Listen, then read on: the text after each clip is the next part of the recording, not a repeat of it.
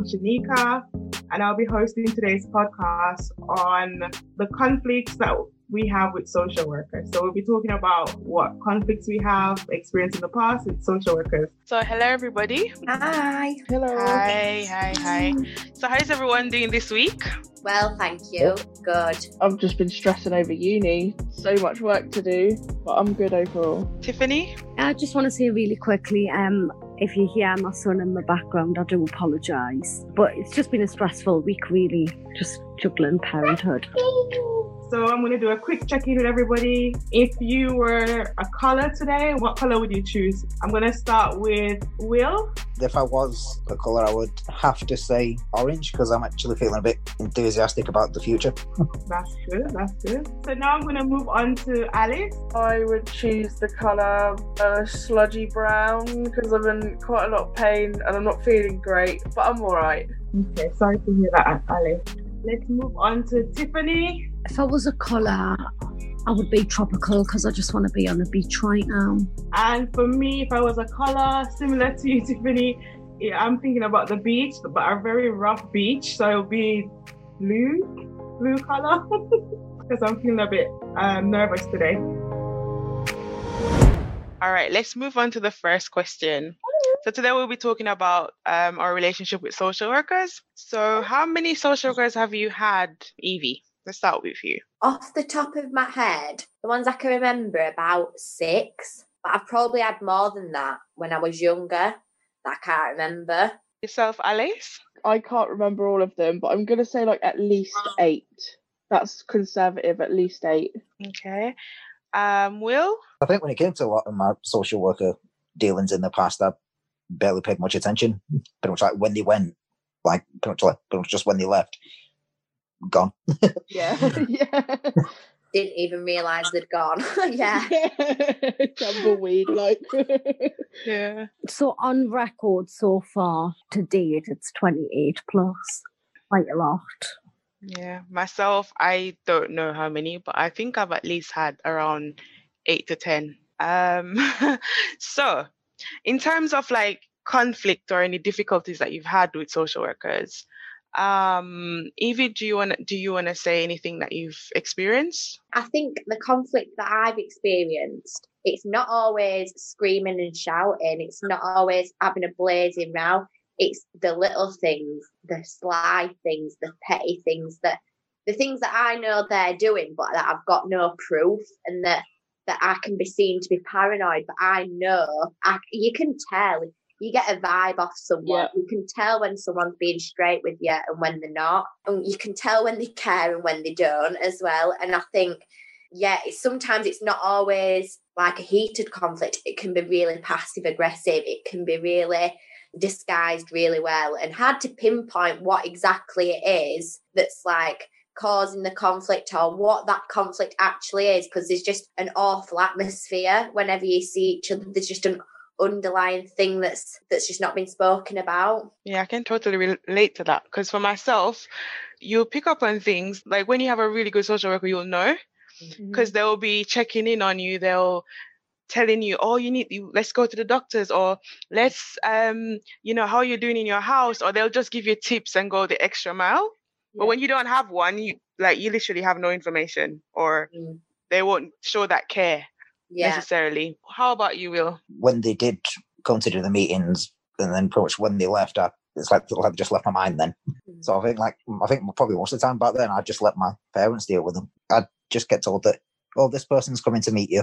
Whether they're social worker or not, I do not know. It's probably quite a good coping mechanism there, just letting it go as soon as they walk out the room. Don't you remember? Great. How about you, Alice? How did you find it? Any conflict or anything? Oh, yeah. My whole life was conflict back then. It ranged from just complacency to, outright kind of nastiness and verbal abuse and stuff like that. I would walk out of rooms after being in a meeting with my social worker absolutely internally seething, because they'll jab and jive, and like Evie said about the passive aggressiveness, you get angry about it and they're just like, oh, I didn't mean it like that. So you're stuck. You can't let it out anywhere. If you do be straight with them and say, look, I don't like this, then it's all on their terms and you're not allowed to not like it. So the conflict was very ranging, but I found the most difficult part of it was the fact that there was no avenue to, like, whoever you spoke to about your concerns, you just got told, oh, don't be silly, they've got a really hard job to do, you're making it more difficult for them, and you're literally just living your life. And as a child, you have no control, even more as a person in care, you have no control over your life whatsoever.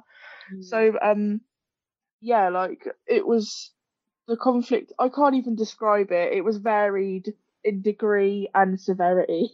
But yeah, there was a lot of conflict. All right, let's move on to Tiffany. Did you have a similar experience, or? Yeah, I'd say I had quite a similar experience to Alice. And one thing that really did used to bug me is if I'd got a new social worker, they'd sit down, pretend they don't know nothing about us, and ask us why I was in foster care when they've read my file before they've came to see us.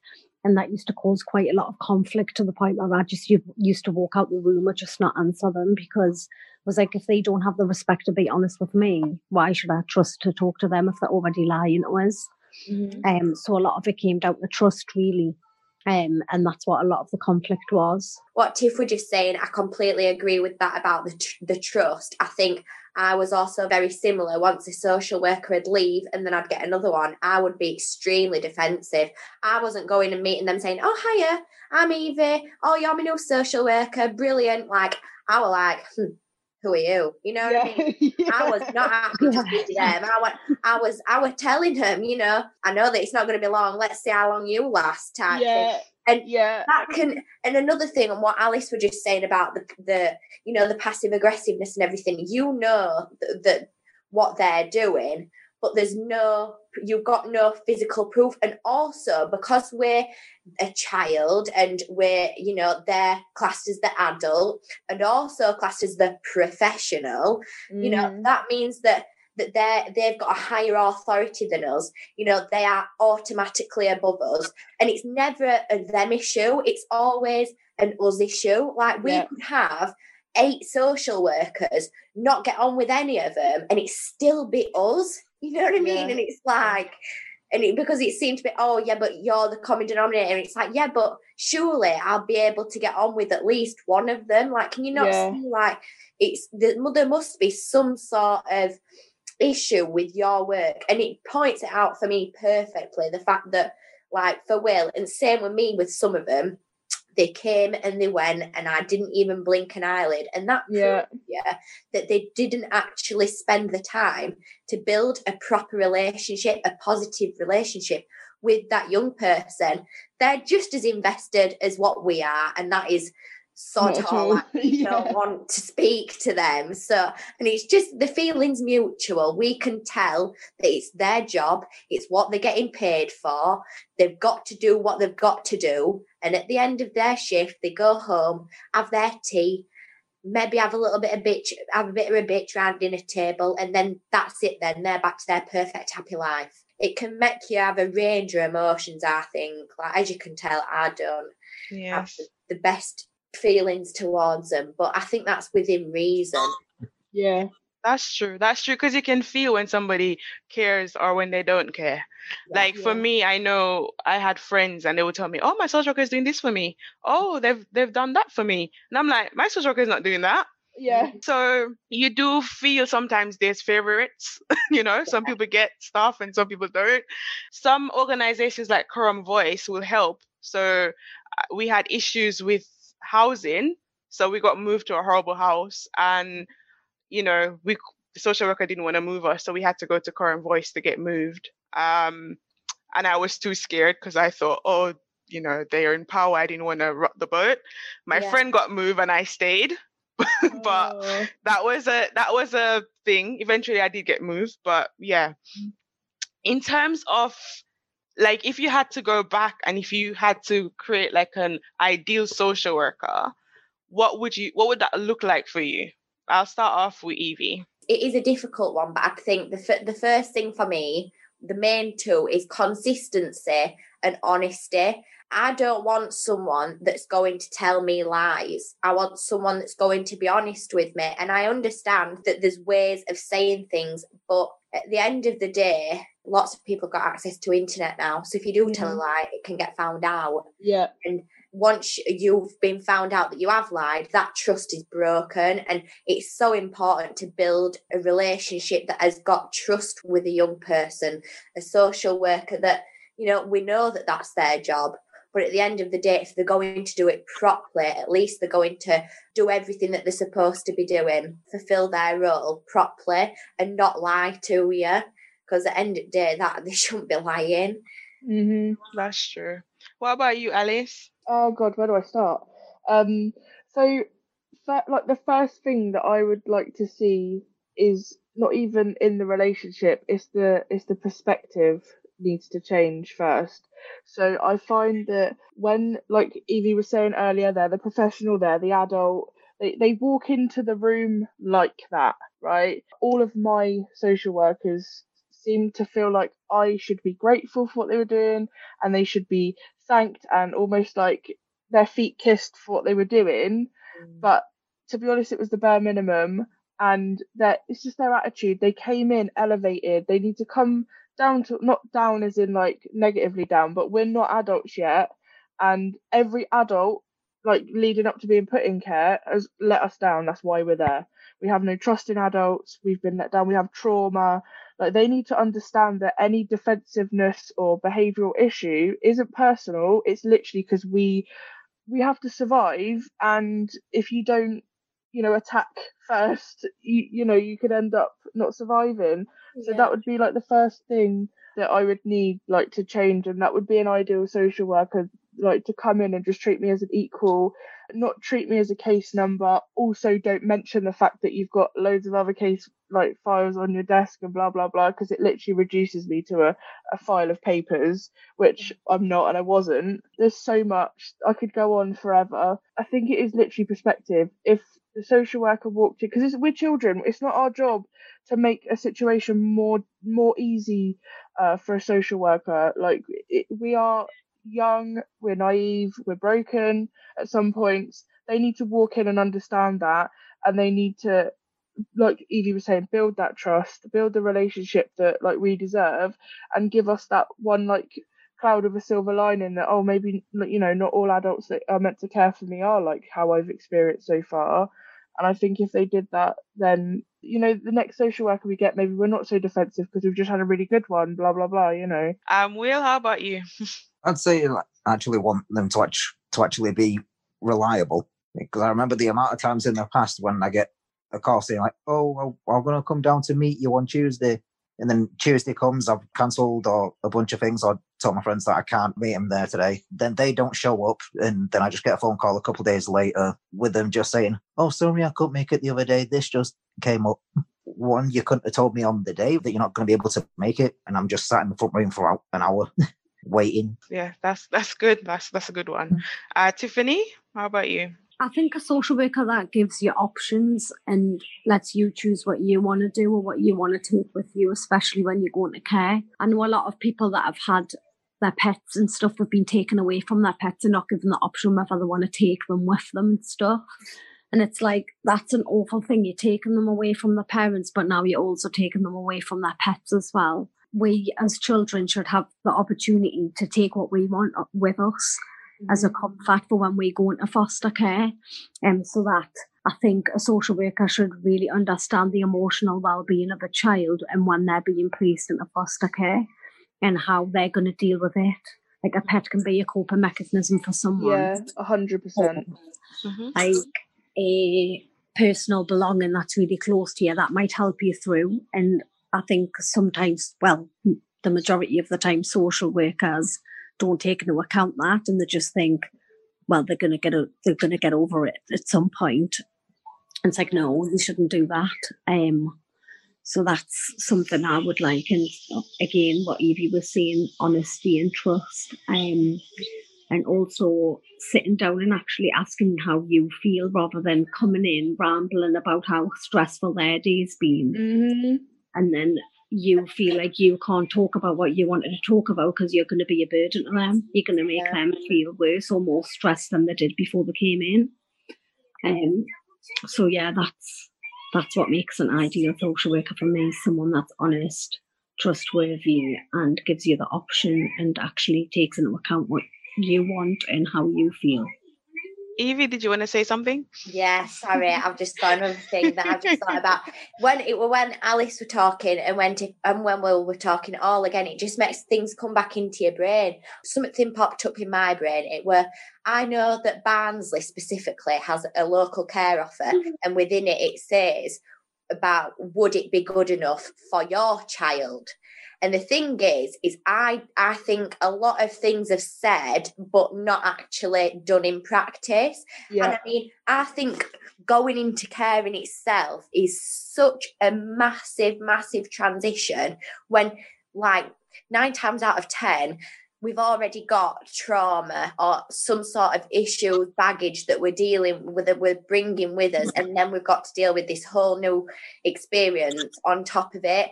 And like what Alice was saying about them, or we were both saying about them being up here and we're down here, they should bring us up and they should be telling us, like, look what you can achieve. But it doesn't mean nothing, like what's happened. Like, if anything, this can push you forward and you can use things to your advantage and because if it were their child, they wouldn't be saying, oh yeah, it's dreadful that, so yeah, don't know how you're going to get over that. They'd be pushing their child on and they'd be saying, you know, you will succeed, you will be successful, you are a good person, you are beautiful, you are loved. You know what I mean? And young people that are in care don't get that reassurance, and we should.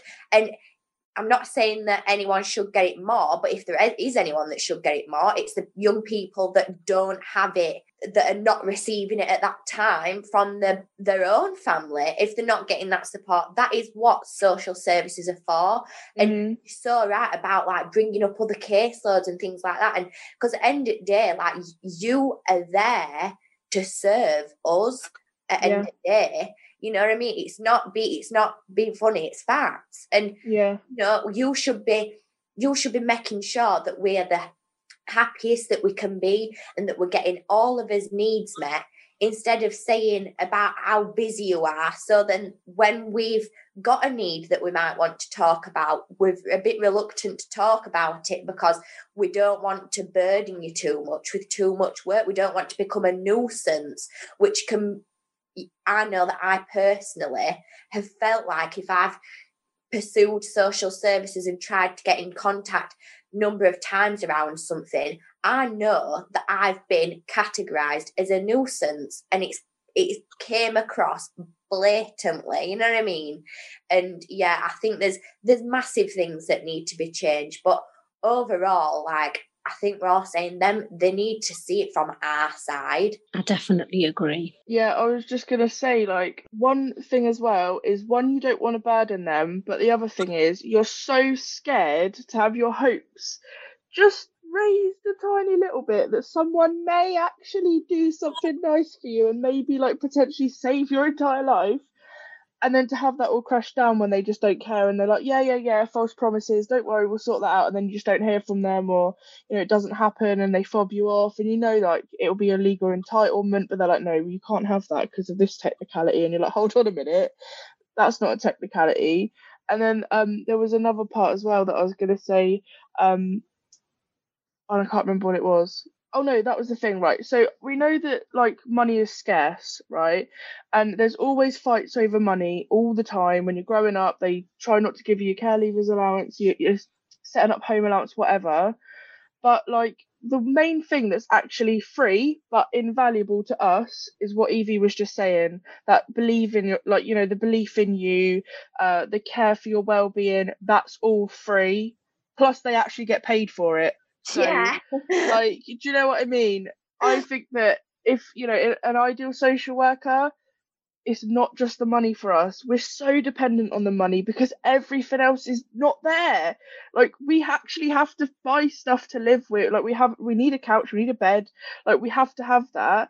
Like, but the stuff that we, like, need for our own emotional growth, our well-being in, like, inside, not practically, is literally the belief. And I know the whole love word, do you use it or not when you're a social worker? Can you actually say that you love a child? I know it's a bit of a like dodgy platform or like issue, but you don't have to say those words for a child to know that they are loved. And maybe that word has become inappropriate these days, but I don't think it is if it's purely like intent, like with the pure intentions. And that's what we need. Use Google and go to Coram Voice, CORAM voice.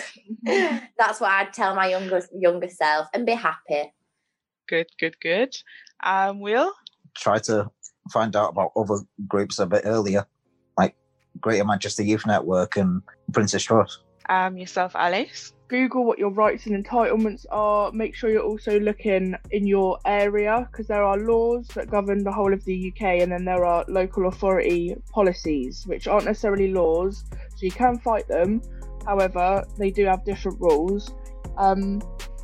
So become the charity, Coram Voice, all of those, like search for as many charities as you can. There's also NIAS, which are the National Youth Advocacy Service. Also, don't allow the mistreatment. Don't explode and fight it in that way. There are ways to fight it.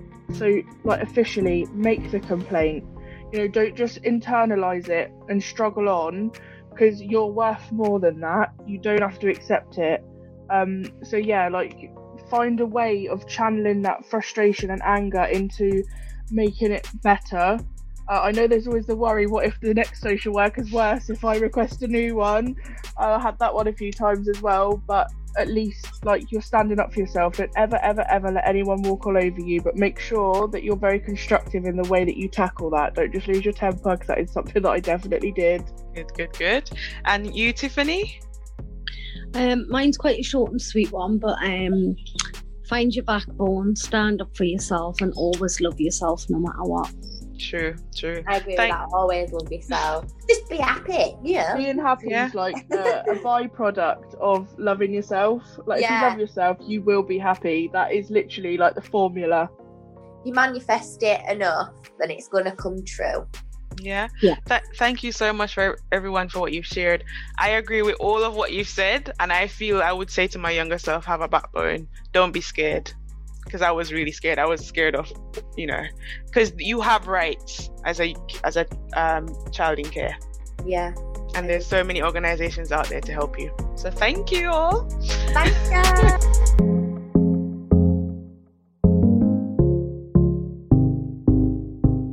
Thank you for listening to Let's Talk Conflict. We'd love to hear from you, so if you'd like to get in touch, you can reach us on Let's Talk Conflict at leapcc.org.uk, or find us on Twitter and Instagram at leap_cc. This podcast has been produced in partnership with Leap Confronting Conflict and edited by Helena Webb.